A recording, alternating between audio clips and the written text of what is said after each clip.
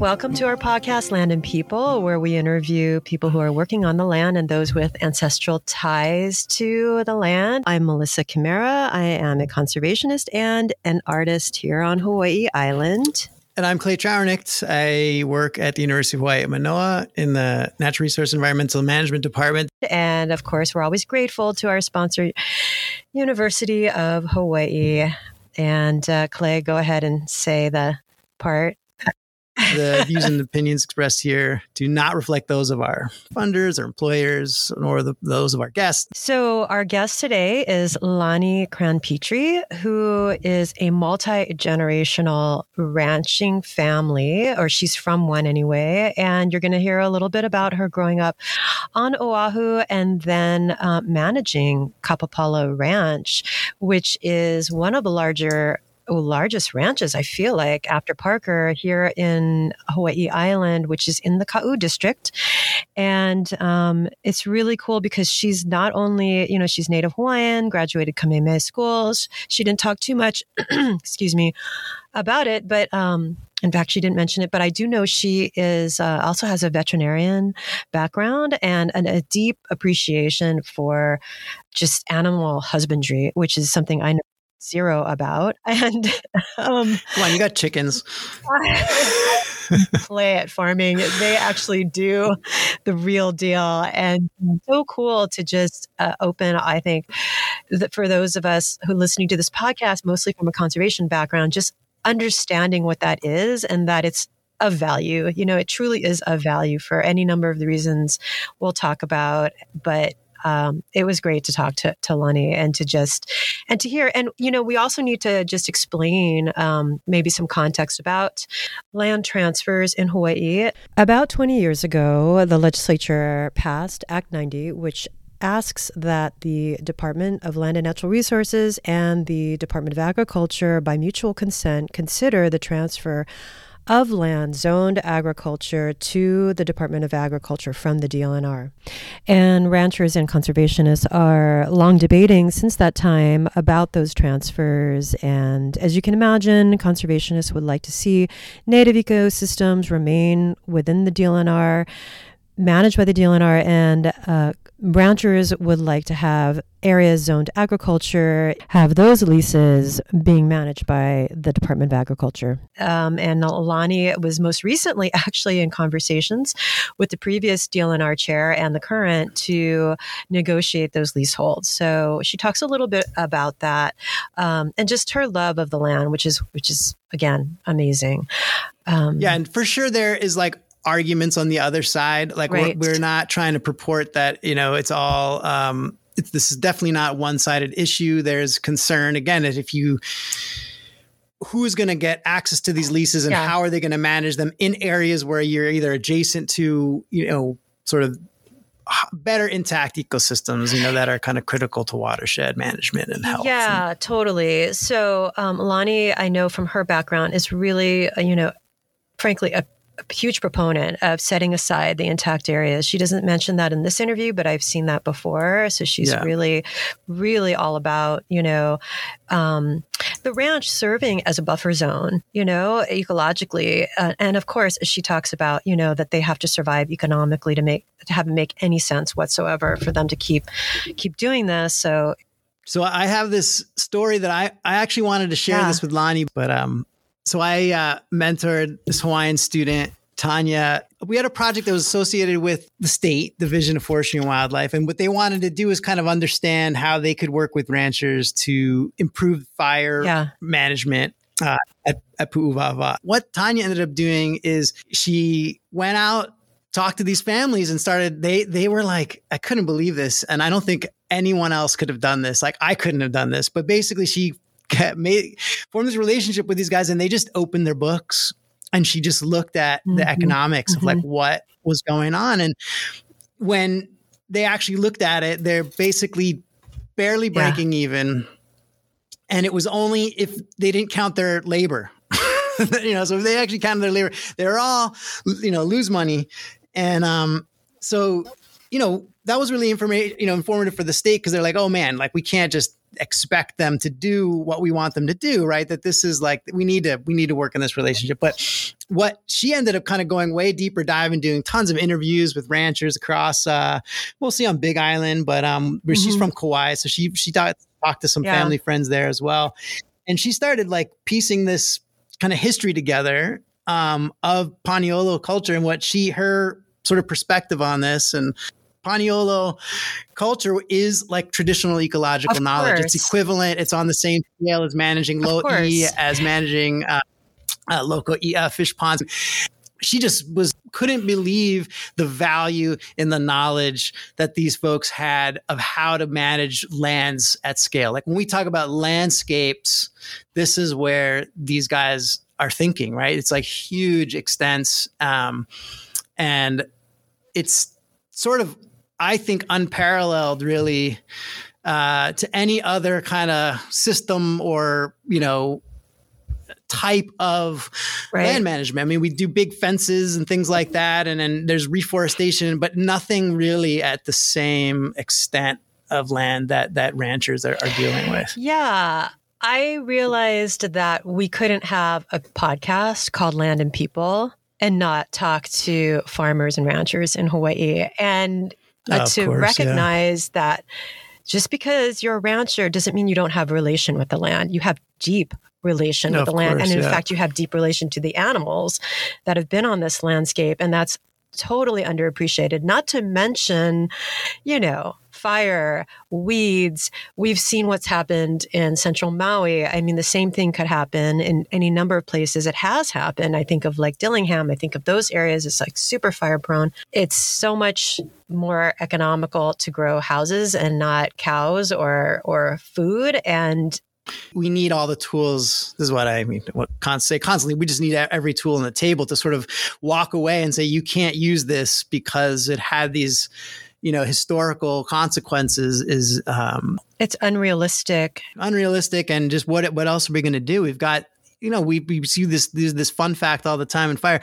There's like 1 million acres of non-native grassland shrubland out there. Like it's a quarter of the state land area is potentially usable for this practice, right? But, I think we all can agree, those of us listening to this podcast, that we do want open space. And I mean, for any number of reasons, not the least of which is, again, to produce food and getting serious, like you said, Clay, about what agriculture means in Hawaii. And I think maybe we didn't get too much into this, but I think maybe we're finally getting to a point where there's getting some momentum in those discussions sort of at the higher levels, hopefully. I kind of see ag in Hawaii, and from my limiter's perspective, is where maybe conservation was 30 or 40 years ago. It's just starting to get the awareness. People want to buy locally here. They want to support local farmers. Well, how do we make this happen that we can maintain? And again, as we get into the interview, the value of the knowledge that these guys have, and, in order to make this like a viable livelihood for people in the future, I think that's a big challenge that we need to think about. Totally. So with that, I'll introduce our next guest here, Lani Cran Petrie of Kapāpala Ranch here on Hawai'i Island.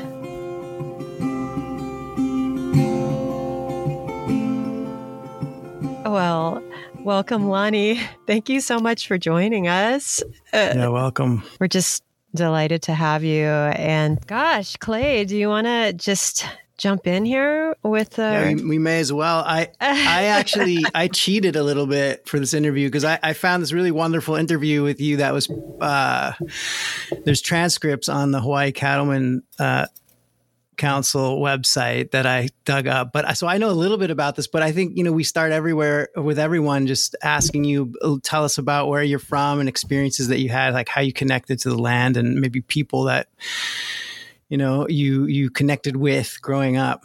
Sure. I was born and raised on the Big Island. My parents are both from the Big Island. But when I was born, my dad had an opportunity to go to Oahu and run the Dillingham's ranch at Mokuleia. So that is where I grew up. And it's back when the military still ran the Air Force field down there. They did maneuvers. There was there was not much public on that part of Oahu. So my dad was there from 1959 to 1975. So I was 15 years old when my dad left to come back to the Big Island for another opportunity. Because the Dillinghams, as with any piece of land and as the family gets bigger and broader and more diverse, they had notions of selling the property. And my dad was not interested in being on, a ranch manager on a piece of property that was for sale. So he left, and shortly thereafter, they did sell the property. So it was a great place to grow up. I think that's how you met me. I was speaking of my childhood experiences of growing up in the Waianae mountain range, and we did run cattle all the way out to Kayana Point, up on the plateaus, up where Kokala is. Right. And it was a great experience. I thought all animals behaved the same way. I was surprised to come to a different island and see that things were different. When you're a child, you pretty much think that that's just the way the world is, right? And but it was a great place to grow up. The ranch owned the ocean front. We could ride our horses down on the beach. We could ride up in the mountains. We could look over the valleys into Waianae, and it was just a great place to grow up. Yeah, I think that's some of my fondest memories is trailing cattle through those mountains, and they would just line up and start coming home. We would take the cows from Moklea Ranch headquarters area and take them up to Kokala in the summer months. They would calve, and then we would bring them back as pairs.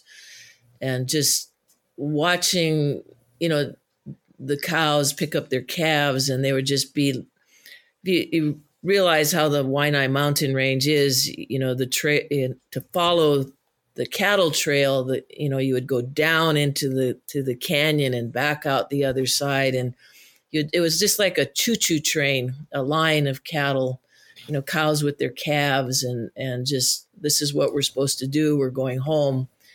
And I just thought that's the way things were. And it's because the animals knew it. The animals knew it. They were prepared and trained to do what we were asking them to do. And probably one of the fondest things I have as a childhood is remembering the Butterhouse Trail.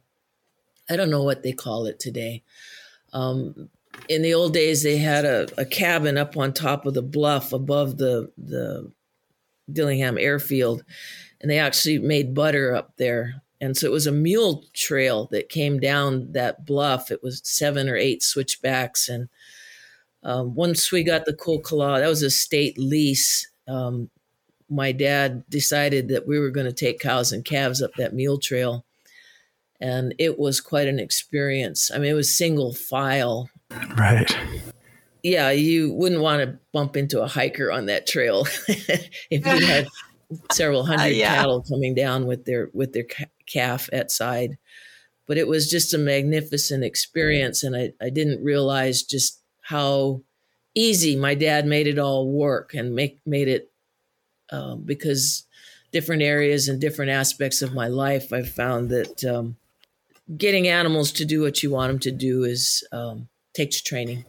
Well, I was just curious, because the top, I think where you're talking about, where like Kuokala, the sort of top edge of that bluff it's kind of all ironwood forest now, and I'm just kind of wondering what it was like up there. Was it kind of mixed forest, or was it all pretty open when you had cattle up there? It was open. It was open. I can't recall exactly what the shrubbery was. The ironwoods were just in the gullies, just a little bit, not much. Right. No, it was an open plateau. Yeah, I think, I always think about Manoa, like where I live, and you see these historical photos, even up into like the 50s and 60s, and it was all dairy pasture, the back hills. And I think a lot of folks see it today and they have a hard time imagining it's been any other than just this kind of rainforest, what it is now. It's all, weedy trees. But yeah, it's just, I think that perspective of change over time, I hope people appreciate how quickly things can change. Absolutely.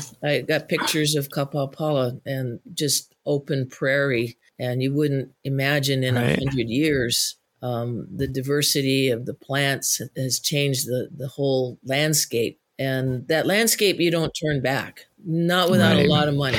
Right. Yeah. I want to get to that. You moving to, you and your dad and your mom moving to Big Island, and you said like the animals behave differently. So how did you all become part of Kapāpala Ranch after? My dad worked here during C. Brewer's time in the 1950s, so he knew the ranch. My mom's family actually goes back to the 1800s of being a part of this ranch. So my mom had a affinity to wanting to come back, and my dad knew the place. And when they left Oahu to come back to the Big Island, it was to go to a ranch on the Hamakua side. And we were there for 2 years, and it didn't pan out the way my dad had hoped. So at that time, Parker Ranch was looking to get out of Kapāpala, and it was bigger than what my dad wanted. But it was available, and my mom liked it here, and so we came back. I was 17. I had just graduated from Kamehameha.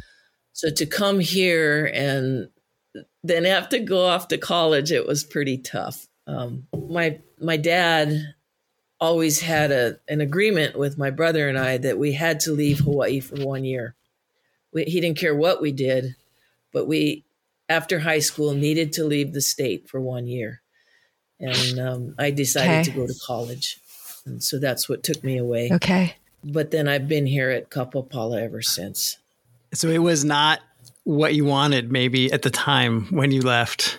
No, and I think the thing about Kapāpala was, I might as well just start right now with my analogy of the three-legged stool. Yeah. You have your ecological leg, you've got your economic leg, and you got your sociological leg of a stool, a three-legged stool. Those stools don't have, the legs don't have to be equal, but in order for the stool to work, you have to have all three. And so when we came to Ka'u, if you think about it, the economic leg of that stool, and any plantation community knows, or anybody that grew up with the plantations, and I did at Waialua Sugar, the economic component was very strong. They built hospitals, they built communities, they built churches. Yeah.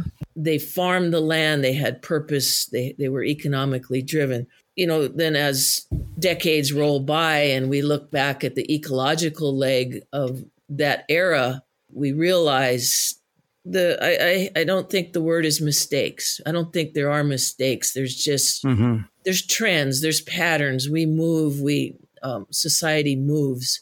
And Brewer owned the ranch and the sugar plantation for 99 years. The emphasis was on sugar. Was it good? Was it bad? Well, it was, over time, it was not healthy for the ranch. The ranch continued to have the better lands withdrawn, and it left the ranch with more marginal lands. Well, what happens economically? Your productivity goes down, so your cost goes up. When we came here, Parker bought Brewer's interest in Ka'u in 1975. They were here at Kapāpala for 2 years and realized that this place was just too far run down. It was, the fences were falling down. There was no water system. The ranch suffered to the sugar company, even though they were owned by the same corporation. I feel sorry for the last ranch managers. They were under a lot of pressure. Yeah. Right. When we came here, coming from Dillingham, that's why I wanted to start my three-legged stool. The Dillinghams were financially stable. They owned the land, other than the Kulkala lease, which they got later. They were very economically driven family corporation. My dad did everything it had to make financial sense. But that three-legged stool was a lot more balanced where I grew up. And I just thought the world operated that way. But when we came here, that was definitely one of the big five sugar companies, and they were driven by different things. The ranch was not, ranches were very profitable until about when we saw the World War I and II, especially World War II, because the technology of refrigeration started to bring in meat from the continental United States. Up until then, the community, our consumer base, was used to eating grass-fed beef, and beef that wasn't always consistent. I guarantee that grass-fed steers that were raised in Ka'u didn't have the same eating quality as grass-fed beef that was raised on Oahu. You have a million years difference in land succession. The lands to the west of the state are much more developed. But you had a population that was used to eating meat that was diverse, and it could be tough, it could be tender, it could be whatever. And all of a sudden, around the 1940s, you got meat coming in from California. And California was the first state to start feeding animals byproduct feeds and grains. They were the first. Grains. Yeah. And we were close by steamship. The meat was coming in. And all of a sudden, our industry was having to compete with a totally different beef product. And since then, ranching has not been as profitable as it was from the mid 1800s to the mid 1900s. I was just going to say what you're about to say, which is just, agriculture on the world market, right? I mean, that's kind of what exactly is like makes it so hard in Hawaii, right? In some ways, but then go ahead, Clay. Did that change your perspective about ways that would help ranchers, that maybe from government assistance, maybe anything that would ways that ranchers needed to change the way that they did business to survive? You mean back in the 1950s and 60s? Yeah, as I guess you're growing up in that. Yeah. Business to survive has got to be able to respond and respond quickly. So what happened in the late 50s, early 60s, out at Barber's Point, Parker Ranch and a few other large ranchers built the Barber's Point feed yard. And Barber's Point was important because you could bring whole grain barges right in there to the port. And it was a place where we could stay competitive with what the consumer wanted to eat. But as time went on, and then you also bring it to Oahu. Yeah, you bring the feeder cattle, the smaller, younger animals to Oahu, and they were finished at the feed yard there, Hawaii Meats. And then at that time, you had the two competing meat companies, was Hawaii Meat and Kahua. Both had their own slaughterhouses, but all the animals statewide were pretty much fed through that Barber's Point feed yard, where we had a uniform, grain-finished beef product that could compete with what was coming in from the mainland. And actually, the big thing that kicked over the dominoes was urban sprawl. The Hawaii Meat Company plant was on Middle Street, where the bus station is now, right next to Love's Bakery. Oh, wow. And condemnation, the plant was condemned. I'm going to say it was probably in the 80s. The stockholders, Parker Ranch being the largest owner, decided that they weren't going to build another meat company. That started the dominoes dropping. So you got the largest meat company in the state deciding that they are not going to process carcass beef anymore. And Parker Ranch early 90s, had already experimented taking shiploads of light calves off their moms, weaned, to Canada. And they were moving boatloads of calves to Canada. So they no longer needed that feed yard at Barber's Point. In 91, 92, you saw a complete flip in the cattle industry in our state, from being a state where 90% of the calves raised here were grown out, finished, and slaughtered and consumed here, to by 92, 93, it was just the opposite. 90% of the cattle grown here, born here, were shipped off and out of state. And it happened very quickly. Yeah. And I go back to my three-legged stool. That's economics that drove that. And, Honolulu was sprawling out, and the industrial, just like you said, the dairies in Manoa, they're gone. Yeah. A meat processing Yeah. plant at Middle Street, gone. At the sheer cost of starting a new one, they said no. So I think one of the things that I think is pretty important about the Hawaiian cattle industry today is that we are able to compete in a global market. You know, there's very few commodities grown here that stay here. You know, honey's exported, Right. MacNuts exported. MacNuts are in a huge dilemma right now with the world market, and our Hawaiian producers unable to sell MacNuts. And so when I look at the Hawaiian ranchers as being able to stay competitive Right. in a global market, I think that's something we should be proud of. But where do we go from here? I think, you know, what does it take to keep these cattle in Hawaii? A lot. It's going to take a lot. Yeah. Right. First off, you look at this ranch when this was a fully grass finished ranch. It ran on twice as much land, and I think you're going to either have to see a reduction in the cow herds or an increase in the amount of acreage that's available to taking that 400-pound wean calf up to a 1,200-pound live animal. Here's the big glitch. On our Hawaiian tropical grasses, it's going to take you 2 years to put on that 800 pounds.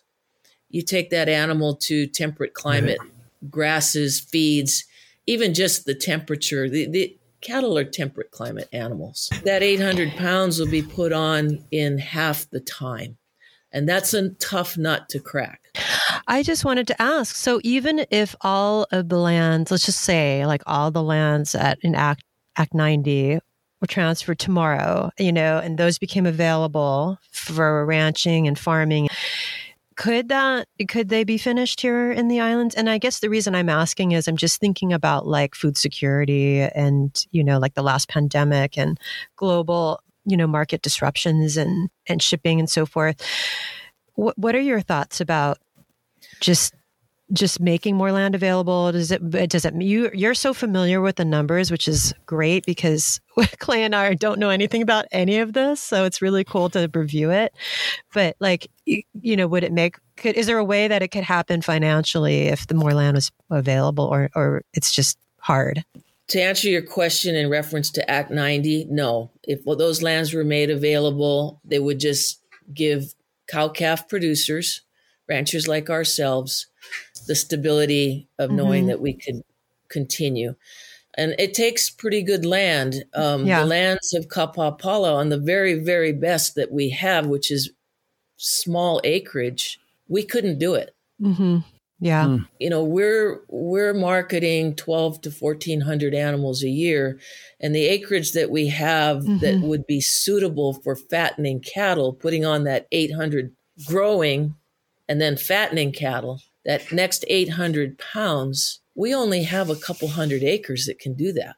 So it's not just more acreage, it's more of the right kind of acreage. Let's talk about food security. You know, we export the calves, but the factory are the cows. And the factory, after 10 years or 11 years, is depreciated. That cow's not going to be productive raising a calf anymore, but that doesn't mean that she herself does not have value as food. So you take our ranch, for instance, the replacement of the factory comes to about 150,000 pounds of meat, not cattle, not carcass, but meat. What is 150,000 pounds of meat on an annual basis? What is that? Well, that's 1 million school lunches. Wow. Yeah. That's the ability to feed East Hawaii for 1 week in the middle of a crisis. Right. You take the ranches that are on East Hawaii and multiply them all out in a crisis, just our cull animals, that factory replacement is enough to feed. And I'm talking about East Hawaii, you poor guys on Oahu. Although Oahu should sure be thinking about it because of all of it. It was a game changer for us. The 2018 missile scare. Where were you and what did you do? Well, I can tell you what we did. So my husband and I very quickly, within 15 minutes, we're back at our home thinking about what we're going to do. You know, the clock's ticking. When's that missile going to hit? And what we did is we figured out how we could feed our community. Within 45 minutes, my husband and I had mapped out, because the one thing about livestock is they don't need to be fully mature to have the total nutrition, protein and fat and vitamins and minerals is the same in a 400-pound animal as it is in a 1,200-pound animal. And so we were sitting on about 700, 300 to 400-pound calves at that time when that missile strike hit the alert. And we figured out very quickly how we could transform those calves into usable meat to at least feed a 10-mile radius from our central location. So I think that's one of the things that has evolved in my mind is that you don't eat a green papaya. You know, you don't eat a sweet potato that's not mature. But in our case, in our industry, you can. And so that is where I think our role becomes very feasible. Yeah. And the other thing is, when you look at a smaller animal, they're much easier to manage to harvest in the meat protein than a 1,200-pound animal. Look at the nomadic people. I'm interested in watching how the nomads lived, and their animals traveled with them, and they got meat and, you know, milk until they needed more meat. Then they slaughtered the cow, you know, and, you know, the calf was already ready to start producing milk. And the livestock industry is pretty unique because you can keep your animals, you don't need refrigeration. You keep your animal alive on forage until you're ready and you need it. Right. And I think that's, you know, we've been invited into some conversations, and I've encouraged the Cattlemen's Council to get active in an emergency plan. I think that 2018 showed us what an emergency can look like. But we as ranchers with a tremendous source of food have to figure out how we can get that distributed to people in need. I was invited to sort of an emergency, a disaster management hearing, or I don't know what it was called, informational briefing at the legislature. Talk about fire. The guy before me was talking about hurricanes, and they had done this case study of Katrina and Hurricane Maria. And he was looking at Honolulu and just basically illustrating how vulnerable we are, right? That there's basically one port entrance that has the capacity to do these container ships at high capacity. And then basically if that shuts down, you're on like a clock, basically, 3 weeks till all food's depleted. These numbers, I was like, oh man, like this is pretty scary. But then to think about distribution within the islands, he's not even getting there. He's like, there's no other, container or places, ports on the other islands that have the capacity, and it's basically Honolulu Harbor is it. So it's pretty astounding when you see that those what those numbers are and the population that's here dependent on that. Mm-hmm. Absolutely, and I think that's one of the things that the missile scare has taught us. Where's our weak links? Fortunately for us, our water now is all at high elevation. We do not need fossil fuel to move water, but we need pipe fittings. Pipes break. We need some fuel, not as much as we used to, but I think that our business has reevaluated crisis and crisis management, and cannot overlook the value of a horse and its ability to eat grass. And yet, right. No, you won't get there as fast as an ATV, but you get there without any fuel and no flat tires, and so. Right. Yeah. Right. So that actually leads me to an earlier question I had wanted to ask you, because Clay and I both are like growing up. I grew up in the city. Clay grew up in Long Island. Neither of us were riding horses. I only learned much later when I went to go live on Kapāpala Ranch how to even do any of that. But what is your perspective riding a horse, being raised on a ranch, like having that understanding and perspective of the land? Because I often think of like, we go into these natural areas, that we all know and love, like these remote areas, and we get there largely by driving to them, right? And so I think about all the people from before that would get to like Hawaii volcanoes, or who would get to Haleakala Crater on horse, or before that on foot. And I think that approach to those places is utterly and totally different than the way we access these places now. I'd love for you to just talk a little bit about that, and like, what's your perspective like growing up on a ranch and horseback? Horses are an amazing tool. I think growing up, and even until the last probably 12 years, we predominantly used horses. I think one of the nicest things that horses, when you're riding, you don't have to look at where you're putting your feet. They do that. Yeah. And the other thing is that they're very quiet. You shifting to ATVs, which we have. This ranch has a lot of brush, so we've always ended up tying up your horse and having to walk in places. And not that you can't lead your horse through a lot of places, but I really love my saddle and I don't like getting it all beat up. So, but horses are quiet. Using an ATV, you lose your sense of sound, hearing, which is really valuable. I mean, when we do have to work together and using quads, I make everybody turn them off. Like, just turn them off so that you can hear the animals, you can hear. In the old days when we didn't have radios, walkie-talkies, or cell phones, you had to use your senses.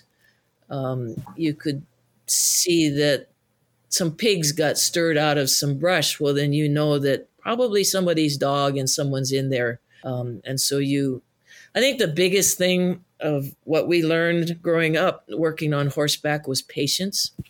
You learn to wait. Mm-hmm. You learn to use all your senses, where today with radios and cell phones and horsepower, be it, ATVs or drones or whatever, everybody's in a rush. Yeah. Yeah. And they don't use their senses anymore and use horsepower instead of using your brain, because you can work animals from a long distance away just by positioning your body. By standing sideways versus standing straight on. Animals can see you and they understand that perspective a half a mile away. You don't have to rev your ATV at, and zoom off to get these animals to do what you want them to do. And that's what I think we've lost. Being on horseback, you didn't have a lot of horsepower like you do with ATVs. Give you a really good example. This man has passed away now, but his name was Bud Williams, world renowned for his ability to handle livestock, herding animals. And the Lapland people that raised reindeer for generations had totally lost their ability to understand and manage large herds of animals. And so they hired this guy from Texas, and he went up there, and they had snow machines. And in 2 weeks, he taught, and he didn't want anybody that sort of knew something. He wanted to start with the greenest greenhorns, and he taught them how to manage herds. And the big thing that you have to understand about animals that herd is that it's the release of pressure that is the reward. And that's what so many people don't understand. And so you can herd by snowmobiles, you can herd with helicopters, you can herd with horses or on foot. It's the release of pressure that allows the animals to go, oh. People don't understand that you can't keep pushing, because herding animals want to stay together. And really, a man on a horse is not a predator. A dog or a wolf, now that's a predator, and you watch how they move. And when they face straight on and they drop their head down between their shoulders, a herding animal, that's a huge sign to a herding animal. A man on a horse is not a predator. And so people on horses, people on ATVs, helicopters, they have to learn the pattern behavior of a predator in order to handle prey animals. So interesting. It doesn't matter what source you're using. And actually, Bud Williams did some amazing work up in the Aleutian Islands, just on foot, he and his wife. It's a talent that we're losing, a society is losing. It's interesting how people think you just have a pasture and there's a pen and you just push all these cattle, and it doesn't work like that. It doesn't work like that at all. Yeah, that leads me, Lani, to, I mean, you're talking about the 3 legs, and I'm really curious. I'm going to kind of bouncing all over the place here, but in the sense of the sociological perspective, and I just mean more directly on the ranch, how I think it's a huge issue because we talk about fire all the time, and people that have been working kind of on conservation are starting to like get it that, okay, yeah, we need to work with animals. It's like a pretty fundamental tool that can help us reducing fire risk, but then they're in these situations where there's nobody to turn to, right? Or like so we've got people kind of relearning from scratch or trying to figure it out. I'm just curious how, where we're at here in Hawaii as far as like that next generation. What's a way forward that we, can kind of hang on to this information, and where do you see it maybe at Kapāpala going in the future? I'm glad you brought that up because I think we all get a bad rap for our stockmanship. And I mean, I can tell you places on this ranch that are very hard to handle, but you can't ignore the economic leg of that stool either. They're remote. Probably the biggest challenge we have here at Kapāpala is the sulfur. And fences are obsolete now as the last decade of volcanic activity is bringing us back, according to USGS, back to normal levels. The last century, Halemaumau was pretty quiet. Right. We're finding that we can't use fences like we used to. So I don't blame the general public for going, oh my God, look at how poorly managed some of these livestock are. And yet we're faced with economic and ecologic challenges. Yeah. But good stockmanship is impressive. And we use meat goats. We use goats for brush control. And the smaller the animal, the easier they are to herd in general. Sheep, for instance, they're very easy to herd. And I went and helped some people with their sheep one day, and I realized that people have lost that understanding of it's the release of pressure that allows a herding species to get comfortable and relaxed as a group. And people have lost that. Could you explain that concept a little bit more? I don't know if I'm understanding it right. Like if they're in a tight group, is it that they're going to listen to you because they know the reward is you're backing off. It's like you're backing off. You're backing off of them later. Like, what does that mean, release of pressure? When they start going where you want them to go, then back off. Because if you keep putting pressure on them, they're going to think they're doing the wrong thing. Does that make sense? I see. Totally. When you think about students in a classroom, if they're passing their times tables, they're doing their times 4 tables and they're doing it really good. And the teacher just goes, great, here's the 5s. At what point does the student go, wow, don't I get a pat on the head for passing my 4s? So it's the same concept, but a little different because humans aren't. We all want that point where we can say, hey, we did that right. And so when your animals are headed in the right direction, the movies just crucify this. The movies just and Yellowstone, even though I like it, same. Anyway, there's a point where you got to release that pressure. Lani, I did want to ask you about Yellowstone because God, let's not go there. Super addicted to that show, and like some people are like, oh my God, that's not how it really is, and then I'm like, just for fun. So you watch it, I take it. I do. I like it. I like it really well because I think the political and the environmental things that ranch is faced with are true fact. True. And I mean, you think about some of the scenes of the diner and Kevin Costner goes in there But you know what? To protect your livestock out in the middle of these fields and moonlight nights, it was full moon last night. There's a lot of truth to what we have to do to protect our animals. And it's I bet. It's not all fun and roses. And I think you'll find most ranchers hate moonlight nights because there's a whole nother class of people that comes out on moonlight nights, and it's not pretty and it's dangerous. Oh, that's interesting. You're talking about people that are going to steal your animals? Human predators. Stealing is one thing. Just the presence of, night hunting, poaching pigs. You go back to these herding animals, they're startled in the middle of the night. They're not nocturnal. They're frightened. How many times in this one area, we lose 3 to 4 animals a year from broken legs. They get startled. They run through fences. They jump off cliffs. Yeah, it's real. There's so many people in the world today. It's not like 5-6 decades ago when I grew up. It's a different world.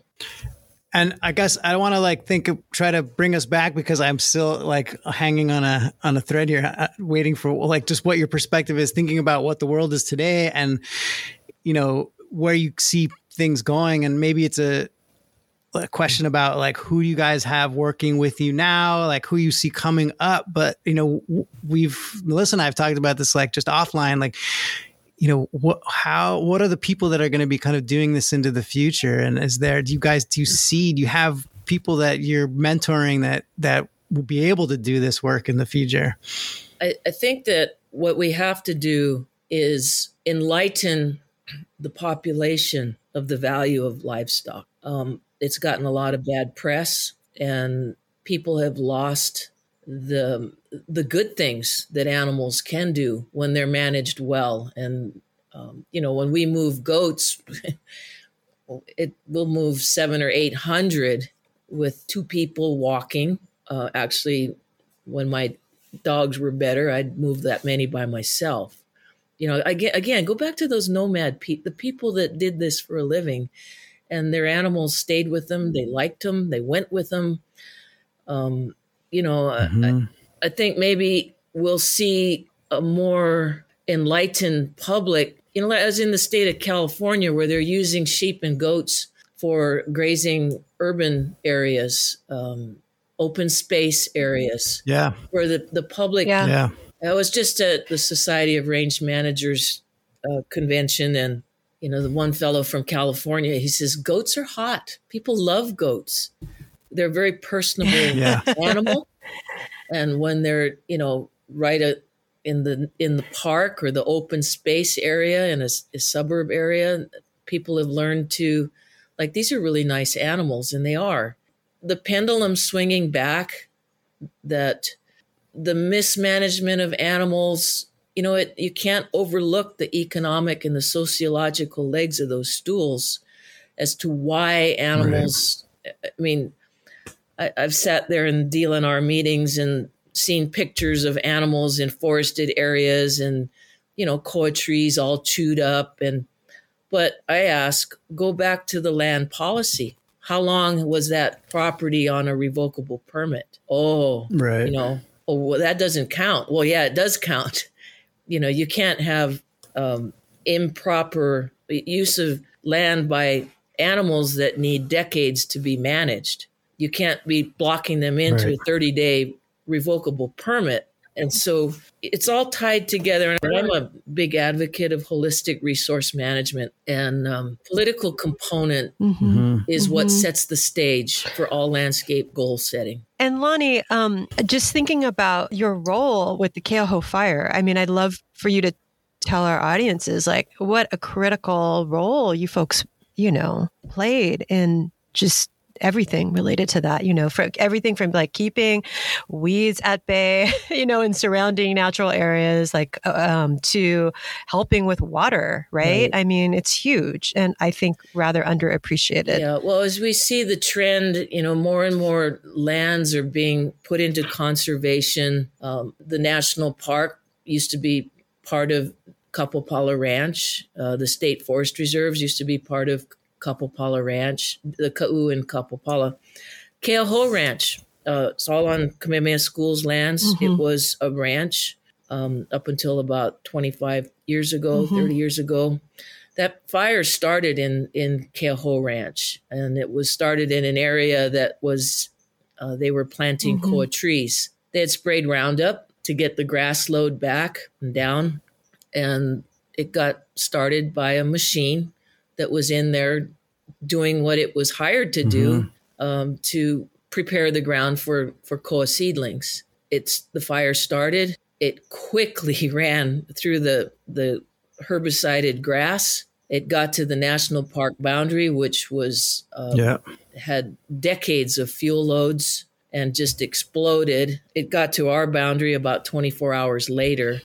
We were the number one or second person to call in when we saw the smoke. I had happened to be up moving cattle on the north end of the ranch when I saw it. And we had mobilized we have a D8 tractor. We had it up on scene in 4 hours. So we had equipment to the fire. We had manpower to the fire. And of course we had water, thanks to our new water system that we had recently put in, all gravity fed water. But the biggest thing was that we didn't have the fuel load on our side of the fence because it was grazed. But we manned that fire for 5 nights and 6 days because we didn't have the money to buy feed for all that grass that would burn. So for us, it was very economically driven that we had to be on that fire night and day, because if we lost that grass, it was food for over 500 cows. The next natural land barrier was a lava flow, several lava flows that could have stopped it, but it would have burned forage for about 500 cows. So yeah, we were on that fire, both with our equipment, manned fully for 5 nights and 6 days. And then in the last 3 days, we filled the state's fire trucks, and on the last day, even the national parks wildfire rigs with water from our Kaniwai water system. But that fire had jumped and was going to head down our east boundary, and my husband just fired up his D8 and just cut a fire. We just went right through the park fence. I mean, at that point, everybody was tired of fighting fire. If that had burned any further, it would have gone for another probably week. But it was the D8 that cut a fire line really quickly in a matter of less than half an hour that stopped that fire. But being economically viable is why we had water and we had equipment that ran.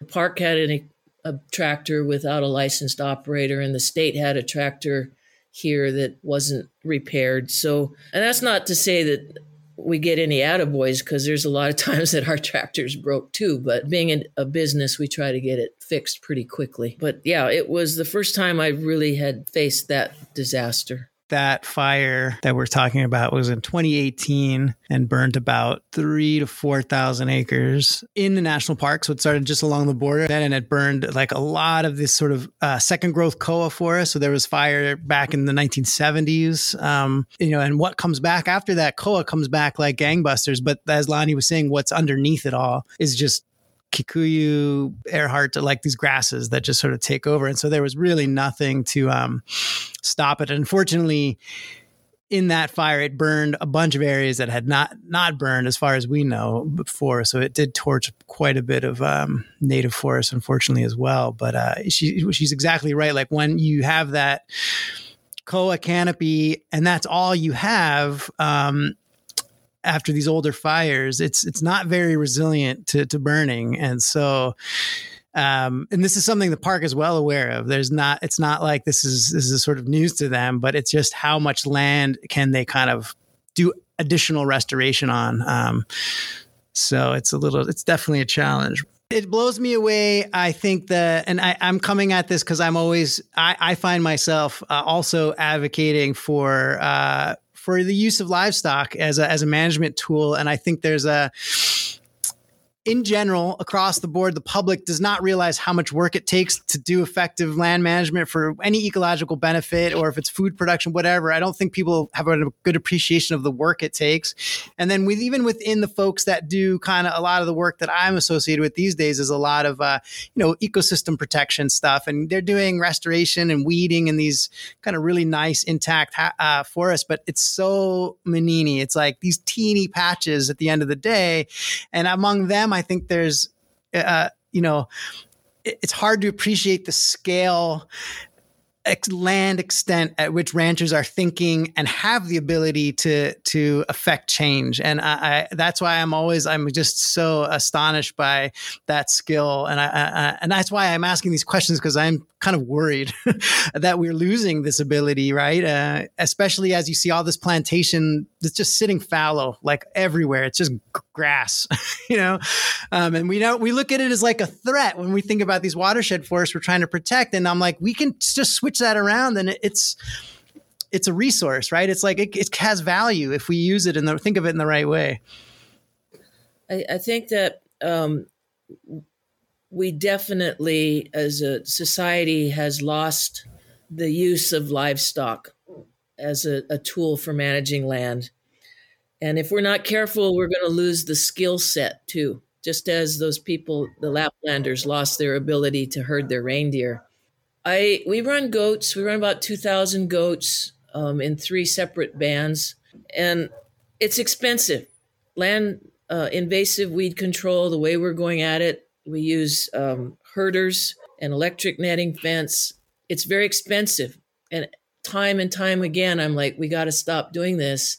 And yet when I go out and I look at what 600-700 goats can do in one night, heck yeah, in one day, it blows me away. And I realize that I can't get out of using this tool. I have to find a way to make more money with this method. Do you see a role that public financing can play in bolstering? I mean, we talk so much about like Department of Ag, and I know that they are talking about doing a big agricultural plan for the state of Hawaii, which they do not want it to be top down. They really want ag producers to all come to the table and maybe envision what they would like. I mean, what do you see as the role of like the state to assist or subsidize portions of like what could? I'm laughing because I've spent the last 4 years very active at the legislature trying to promote just Act 90,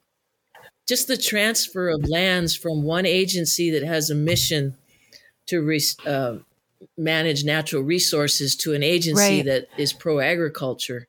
Until the livestock industry is able to, stop a wildfire or feed a community after a missile attack, we're not going to have the eyes and ears of the people in decision-making places.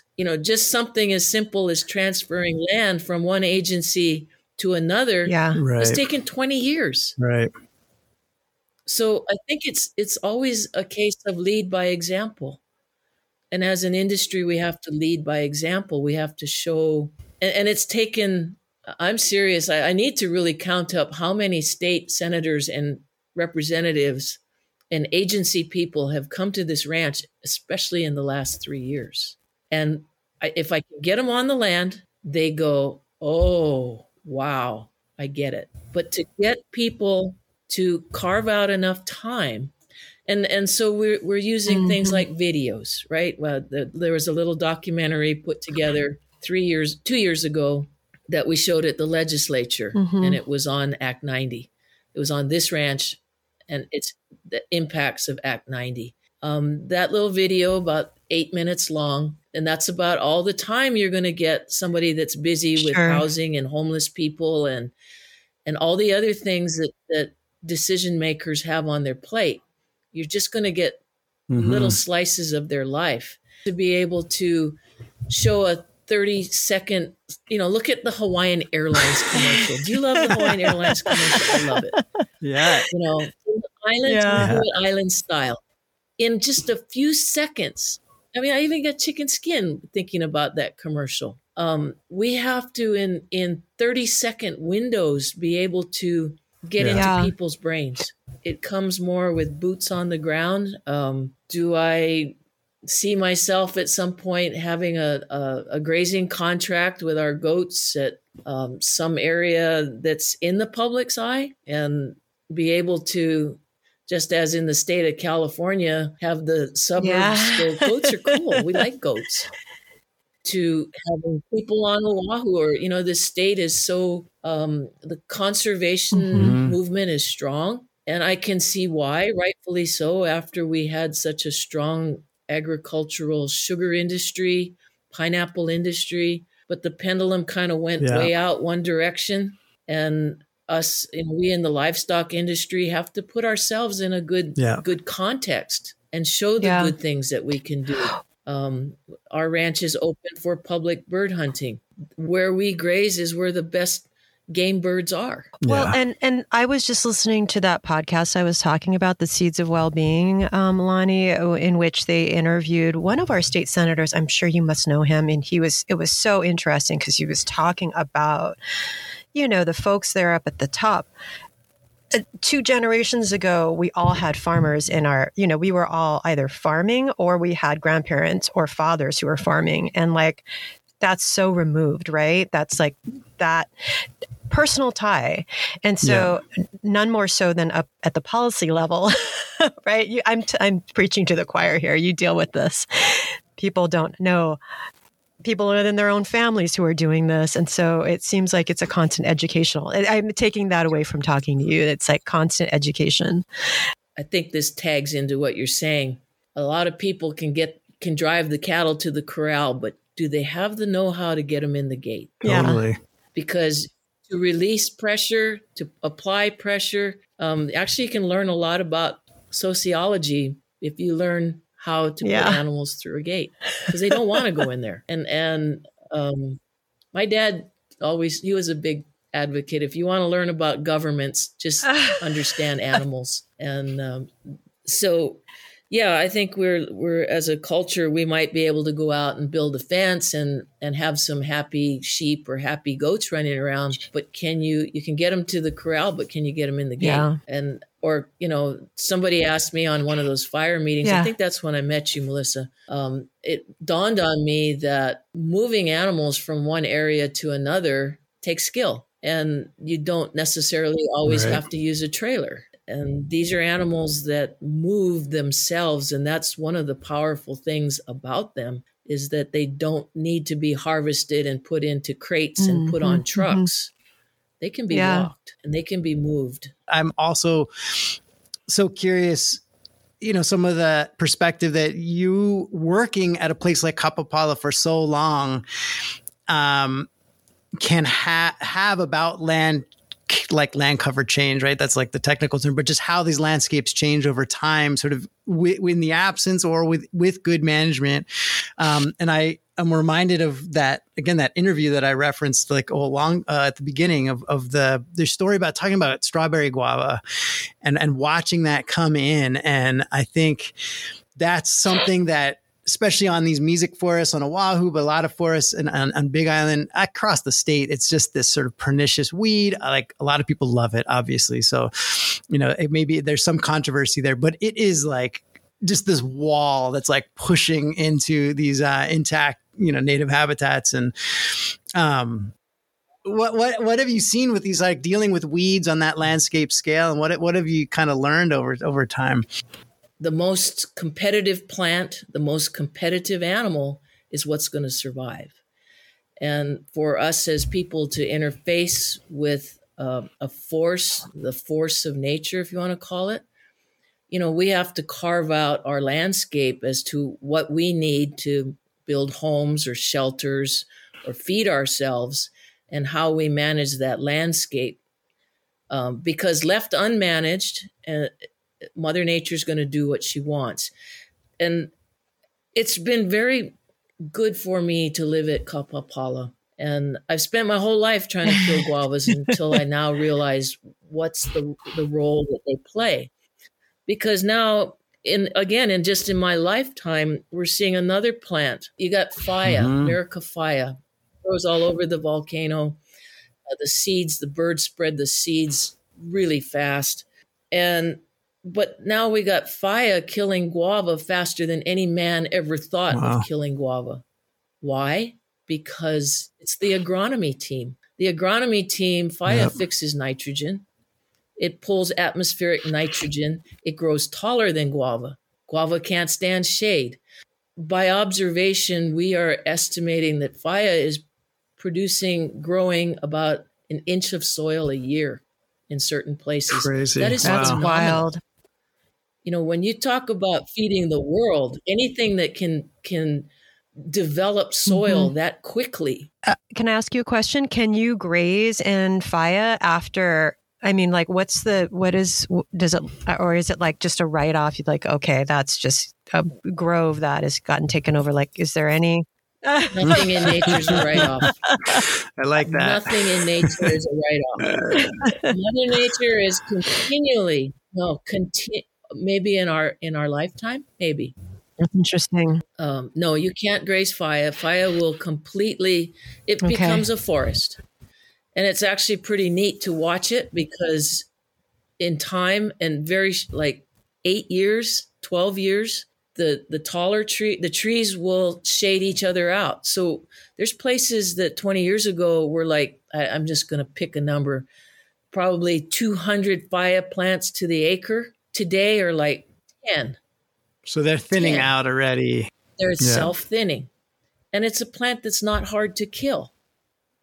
And so at what point do we say, hey, we need that foot of soil? Or can we let Mother Nature keep doing her thing, and in 2 or 3 more decades, we'll have 3 feet of soil? Mother Nature wins in this account, but there's places where we have deep pockets of soil that are 15 to 20,000 years old. Now we can go in there and make an impact and get a return on our investment in places like that. Even though the fire is coming in, or the guava, or, we've learned to fight guava or work with guava at above 3,400 feet elevation. If you want to work with it under that, you're going to lose. I think we're just drier here in Ka'u as to why we don't have much of it. I could talk for hours. I get breathless. You're on my favorite subject. I get breathless. No, this is so. Well, this is so cool interesting. Because we are like, and I think having kids kind of really opens your brain a little bit. So because if you kind of come to know Hawaii, like, for example, through working on native ecosystems, and you're just like, oh, this is bad, that's bad. These weeds that you're dealing with and trying to kill every day. And then, but I'm always like, yeah, but my kids think mongoose are super cute, so what are you going to do? Like, and then the fact of the matter, and I was teaching I was teaching biology 101 as a teaching assistant here, at UH. And, all of these kids were coming through and they had no idea. And I think it's changed very much now. For everyone wants to listen to, we did an interview with Pauline Sato. People like that are really changing the understanding that people have, but there was no sort of sense of native, non-native plants, like everything around them. And so it's like people are exposed and value these plants so that you can't judge anyone for loving Vaivi. I mean, my kids love the fruit and love going out and picking, but it's all about where do you want it and where you don't want them. Right. But yeah, it's yeah, exactly. Exactly. Gosh, Lani, we've kept you for so long. This has been so interesting, and it's really opened my eyes to just. I knew a little bit about ranching, certainly about the ecological benefits, and we want ranches for any number of reasons, speaking for myself. But I didn't know anything about the, how it runs, what the economics are like, what it was like before, what it is today. And it's been so interesting for me to hear all of that. So thank you for asking me to talk. I did listen to one of your podcasts and it was very interesting. And so you'll have me listening to more of them. Oh, wealth of knowledge. Thanks. Yeah, we think so. The people are coming on it, and it's amazing to, we so much appreciate you taking the time, as with everybody. But I think hopefully this will help other folks to kind of see the value that this knowledge that you have and, you know, your peers kind of bring to the table. It's to me, it's like, you know, worth its weight in gold. And the fact that we are losing it. And I have such a deep appreciation for what you guys know how to do and at what scale. So totally. Thank you so much for sharing. You're welcome. Thank you. Thanks for having me on. Anytime. Our pleasure.